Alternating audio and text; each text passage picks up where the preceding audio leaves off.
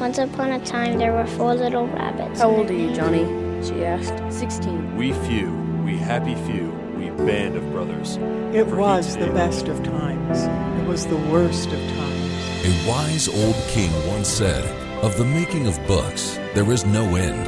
How true today. Of the overabundance of writing published each year, what's worth reading? The answer is simple. Read only the best. Come join the discussion on Just the Best Literature.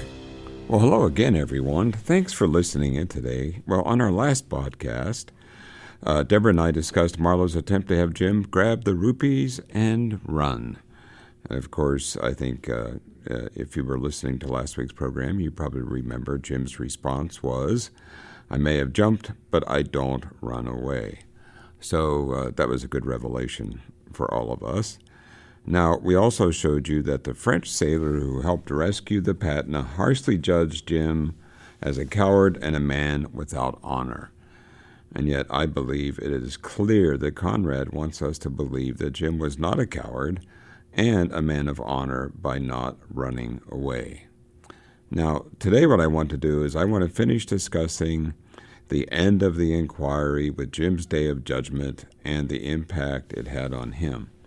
Now, my wife is not here today because she had another commitment, but there is someone with me in the studio today, and it's my faithful producer, Gabe. He has to be here. I cannot work this equipment on my own. And so, as I promised you before this is all over, he's going to be on a panel with us so that we give him a chance to talk. All right. Also, just by way of reminder, I want you to realize that the next couple chapters we're going to go through are a little bumpy, and we have to remember that Joseph Conrad, he does continue the story of the Patna and Jim, but he uses encounters with people he meets a long time after his attendance at Jim's inquiry. And so he keeps introducing these characters. And for today's program, we're going to skip over a couple of them. There's like almost a whole chapter on these two characters. We'll talk a little bit about it. But it's great reading. I'm not saying you shouldn't read it, but I'm just saying is we have a lot of things to discuss on this book. And then we also have a new series coming up. I'll be announcing that in a couple of weeks. And we have to keep kind of moving forward a little bit faster. But anyway, let's just turn this. Maybe I should say it this way. We should start on page 118 today. And if you remember last time, we were reading this page, and there's a phrase down at the bottom, towards the bottom of the page.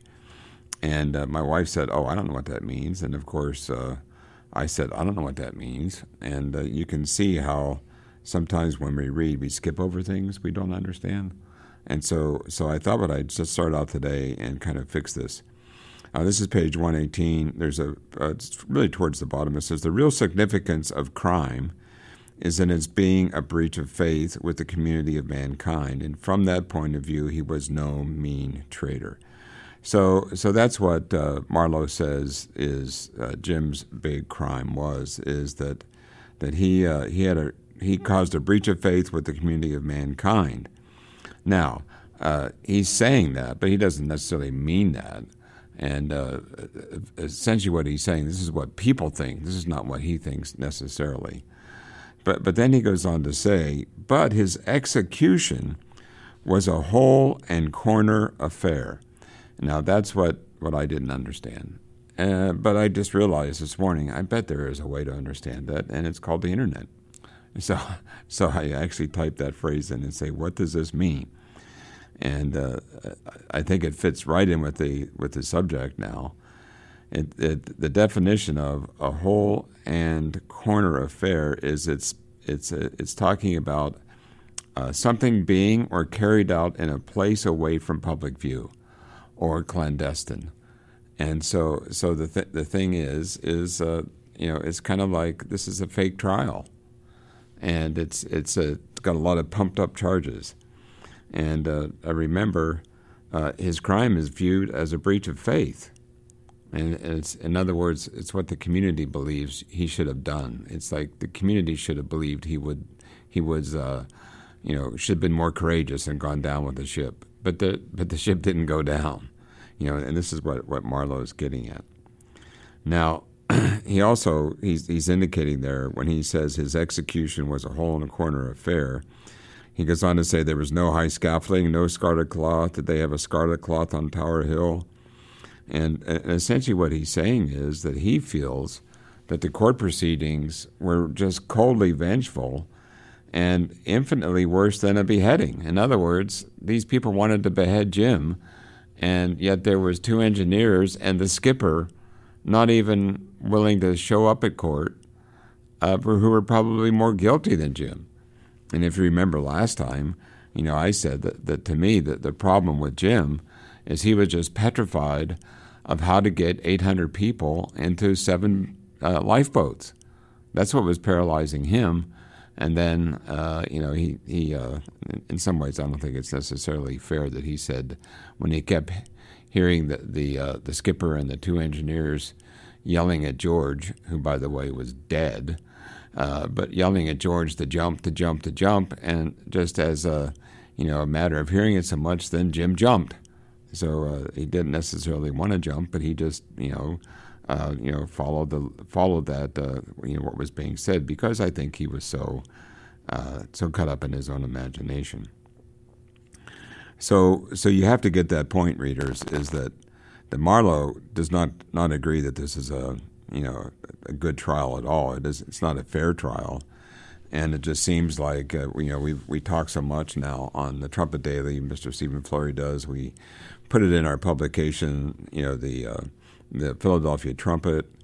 We have articles even in our Rural Vision magazine to show that there is no justice anymore in this land.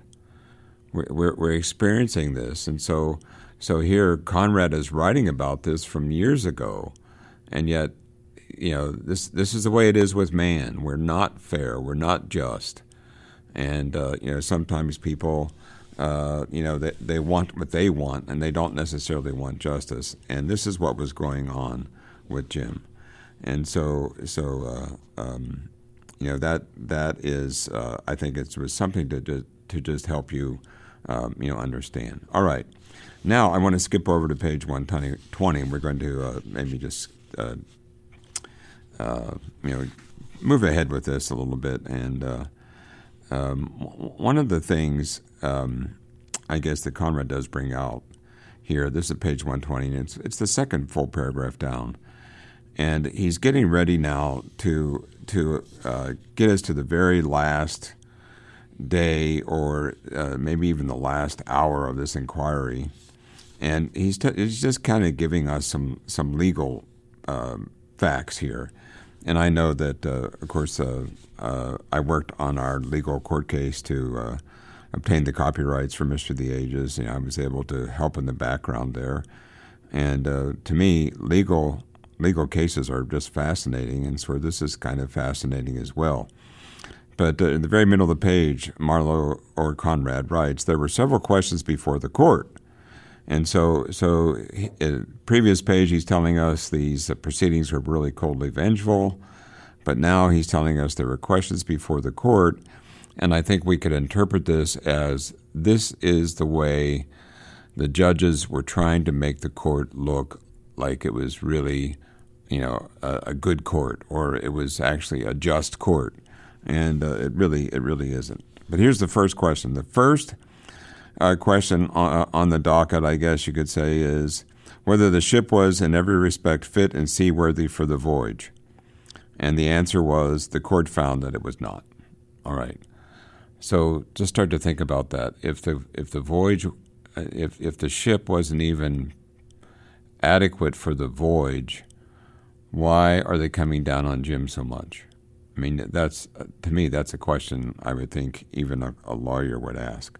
The next point was, I remember, and this is Marlowe, he's talking to his friends, by the way, on the veranda. He said, the next point I remember was whether up to the time of the accident the ship had been navigated with proper seaman-like care.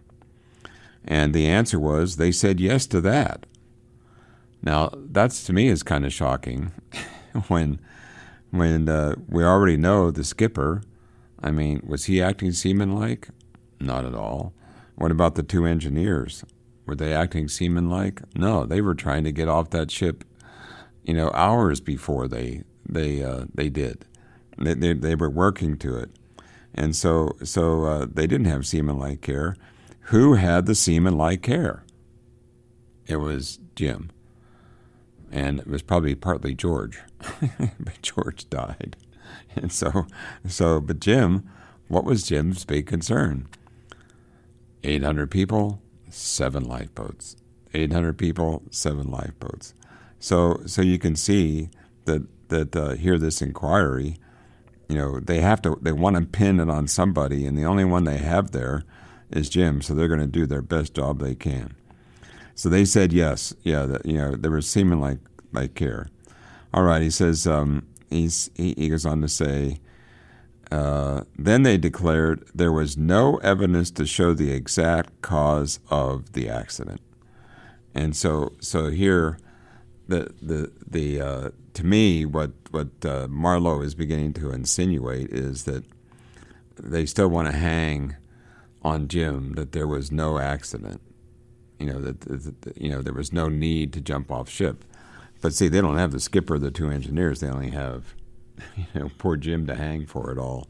So anyway, but I think it's interesting then the Conrad. You remember he was a seaman himself, and he did love he loved that life, and he just adds a little comment in there. He says it was probably a floating derelict, probably, and so in other words, what caused the accident, or what the Patton had rammed into, was probably a floating derelict, and he goes on for a whole paragraph to explain what that means. It says, I myself remember that a Norwegian bark found out with a cargo of pitch pine had been given up as missing about that time, and it was just the sort of craft that would capsize in a squall and float bottom up for months, a kind of maritime ghoul on the prowl to kill ships in the dark. Such wandering corpses are common enough in the North Atlantic. And so he was saying that's probably what happened to the Patton. It ran into something that was had either capsized or whatever. He said, but they weren't going to buy into that.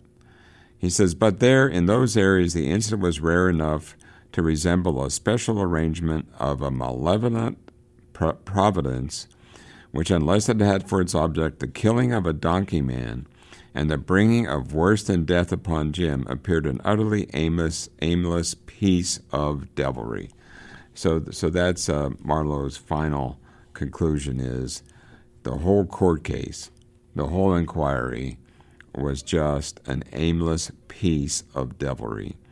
He said, this view occurring to me took off my attention. For a time I was aware of the magistrate's voice as a sound merely, but in a moment it shaped itself into distinct words. And this is what the magistrate is saying, to everybody in the room. It was in utter disregard of their plain duty, it said. So this is the magistrate said that. The next sentence escaped me somehow, and then, abandoning in the moment of danger the lives and property confided to their charge, went on the voice evenly and stopped. A pair of eyes under the white forehead shot darkly a glance above the edge of the paper. I looked for Jim hurriedly, as though I had expected him to disappear. And so in other words, they're now looking at Jim. It says he was very still, but he was there. He sat pink and fair and extremely attentive. Therefore, began the voice emphatically, he stared with parted lips, hanging upon the words of the man behind the desk.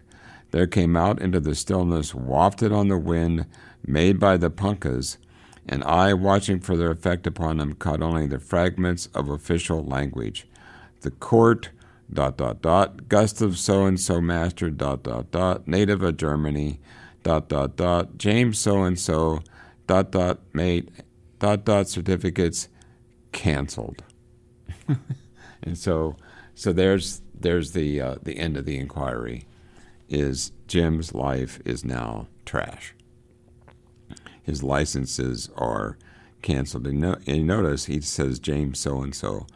And also, all you readers out there, I hope you know that I realize that Marlowe never gives us Jim's last name. It's not in the book. And so he wants him to be known as Lord Jim. And so I think that also shows what Marlowe really thinks of the man. So he goes on to say, as silence fell, the magistrate had dropped the paper, leaning sideways on the arm of his chair, began to talk with Brierly easily. So to me, now, when I read that, why would the magistrate just all of a sudden start chatting with Brierly? And so you have to have the feeling behind the scenes, Brierly probably had some input into Jim losing his licenses. So that's my take on it. If you have a different take on it, why don't you write me and tell me? I'd really like to know. He goes on to say, Marlowe says, people started to move out, others were pushing in.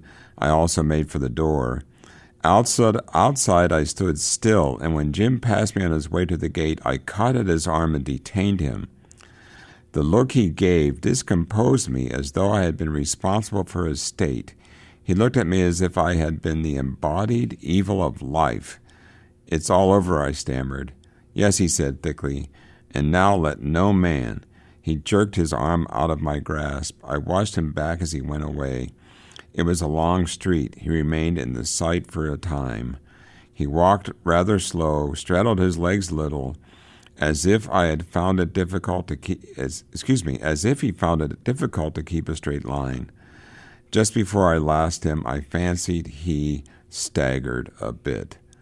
And so the thing is, Jim is obviously really, really affected by what's happened, and so then what we have here is Marlowe now goes off on a complete tangent, and he talks about he uses the expression "man overboard." And he said, this is Marlowe now, he's still talking to his buddies that are on the veranda. He says, man overboard, said a deep voice behind me. Turning around, I saw a fellow I knew slightly, a West Australian, Chester was his name. And so essentially, I'd like you to read all of this, but it goes on from page 121 to 127. It has nothing to do, well, I shouldn't say it that way. It does have to do with Jim. But essentially, this West Australian, and obviously he's formally into sailing, and he and another kind of a crooked captain, his nickname is Holy Terror Robinson, and he did everything on the sea except being a pirate, I guess, and so it's what it says, but. They look at Jim, they know his career is trashed, and they want him to join this venture with them where they want to put Jim on this really small island that's full of birds, and they want him to be the head man on the island. They're going to give him a couple of 6 guns, and he's going to then work a whole crew of people that are going to collect bird droppings, and it's going to be fertilizer for the sugar plantations, and they know his career is trashed, and they say he's just the right guy for the job, but of course that is not what Marlowe thinks. So I'll let you read that on your own. That's pages 121 to 127, and Marlowe does really defend Jim. All right. So anyway, just remember that Warpole Reef is the island. They're going to gather the guano, which is bird dropping, but it is, I guess, really good fertilizer. And I know from my experience with working with some older people that were excellent gardeners, is they really love chicken fertilizer because it made their vegetables grow so well. So there's something to all that. So there's some facts in with all this fiction. So I want to skip way ahead now to chapter 15. This is page 128. And this chapter is about essentially, the rest of 14 is about the history of the Chester and then the Holy Terror Robinson. And it's another inset that it's really well written, but it really it can be actually frustrating for some people. Let's get on with Jim's story, kind of thing. So anyway, the beginning of chapter 15, it shows that there's another seaman after Marlowe to get him involved in some type of a deal, going on among the seamen, and they're trying to make extra money. And so that must have been a real thing at that time in history where, these sea captains became crooks, and they were really on the take to make as much money as they could. And so, but anyway, he gets stopped, and he's really concerned about Jim, and he's hunting for Jim. He finally shakes the guy off, and he said, I made straight for the waterside. This is the middle of page 128. I caught sight of Jim leaning over the parapet of the quay. 3 native boatmen quarreling over 5 annas were making an awful row at his elbow. He didn't hear me come up, but spun around as if the slight contact of my finger had released a catch. I was looking, he stammered. I don't remember what I said, not much anyhow, but he made no difficulty in following me to the hotel. And so if you really look at that, readers, it really does appear that Jim was in such a dark mood that he was looking to jump. I mean, he was going to kill himself. He was getting ready to commit suicide because if you remember the very beginning of the book, this was his whole life. This is what he wanted. He wanted to be, a second mate. He wanted to be on ships, and that was over now. And so it is. I think it's interesting. Jim's career's on the rocks. He's standing on the rocks ready to jump. But Marlowe just steps in to save him. Now it goes on down in the next paragraph. It says, when he talks about Jim, this guy is just in emotional turmoil. I mean, he's just suffering with this gloom. The bottom of the page, he said, he followed me as manageable as a little child, with an obedient air, with no sort of manifestation, rather as though he'd been waiting for me there to come along and carry him off. I need not have been surprised as I was at his tractability. On all the round earth, which to some seems so big that others affect to consider as rather smaller than a mustard seed, he had no place where he could, what shall I say, where he could withdraw. That's it. Withdraw. Be alone with his loneliness. And so here, remember, Jim said, I think last time we covered this, but he said earlier, in maybe chapter 13 or 14, when he was kind of fighting with Marlowe about this. Remember, he was trying to give him the rupees, for him to run, and he said, "This is not making me invisible." And so he knew that what happened on the Patna and the fact that he jumped is going to haunt him the rest of his life. All right, so remember now, Jim is really suffering. So at top of page 129. We find out that Marlowe does steer him back to his hotel. And we had scenes of this from last time, the last couple of programs anyway. There's a good quote at the top. It says, I steered him into my bedroom and sat down at once to write letters. This was the only place in the world, and then he puts in parentheses, unless perhaps the Walpole Reef.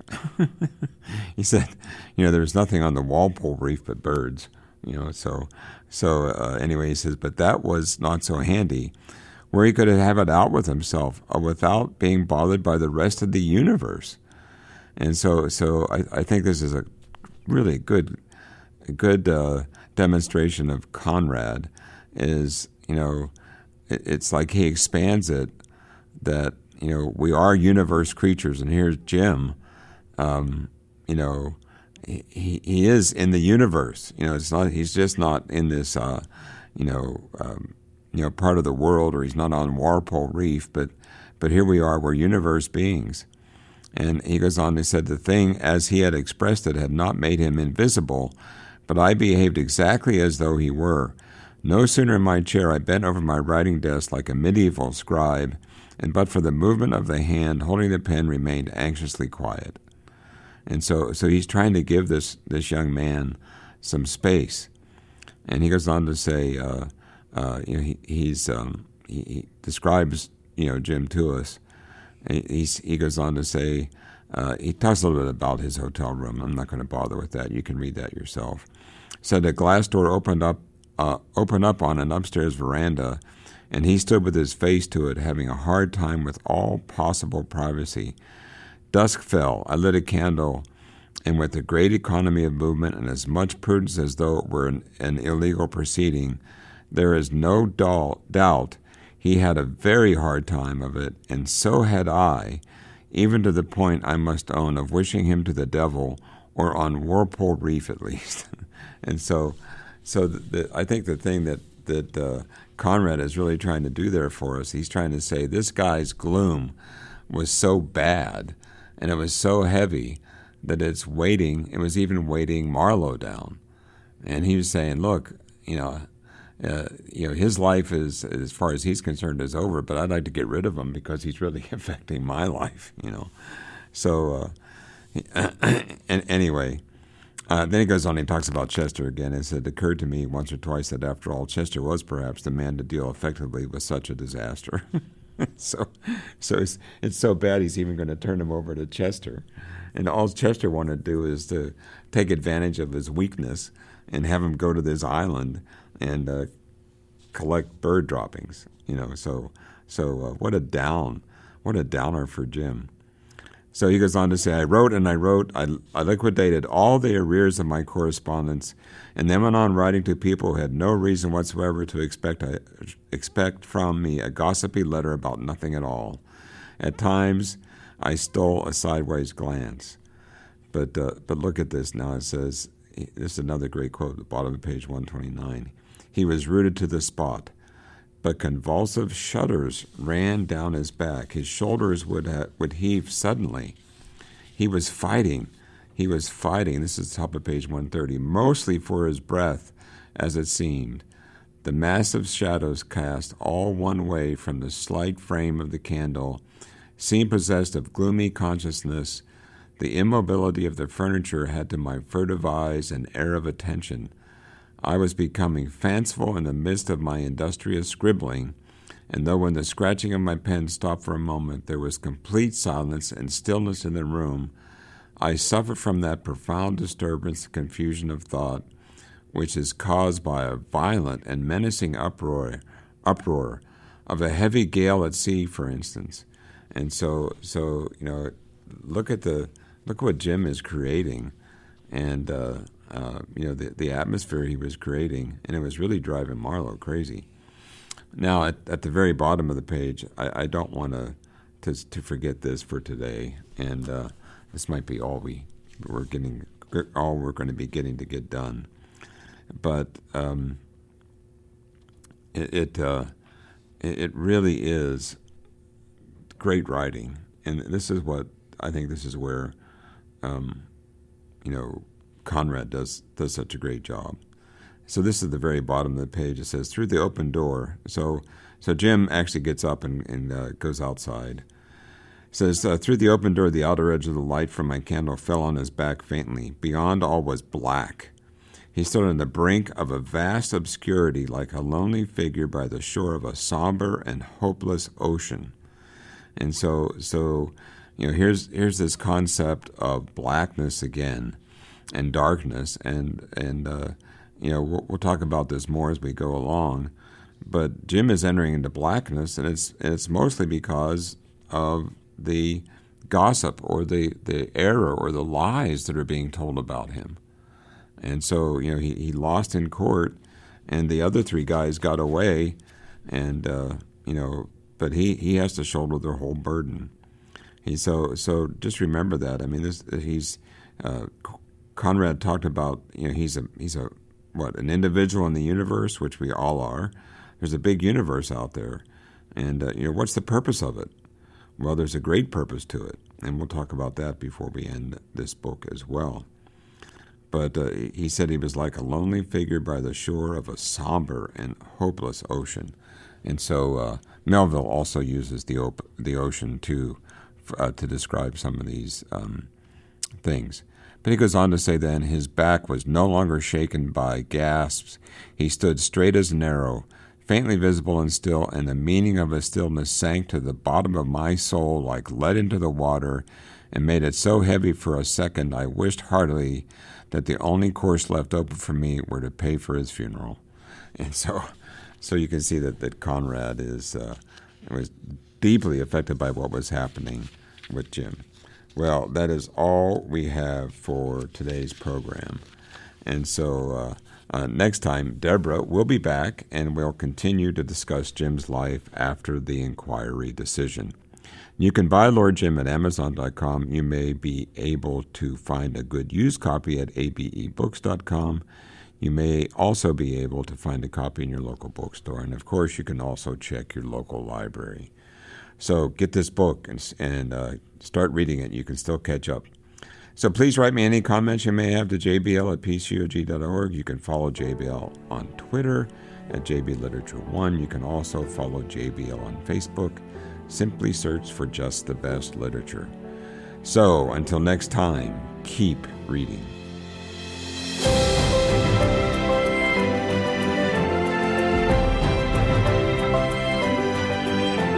You've been listening to Just the Best Literature on Trumpet Radio, 101.3 KPCG, streaming online at kpcg.fm and thetrumpet.com.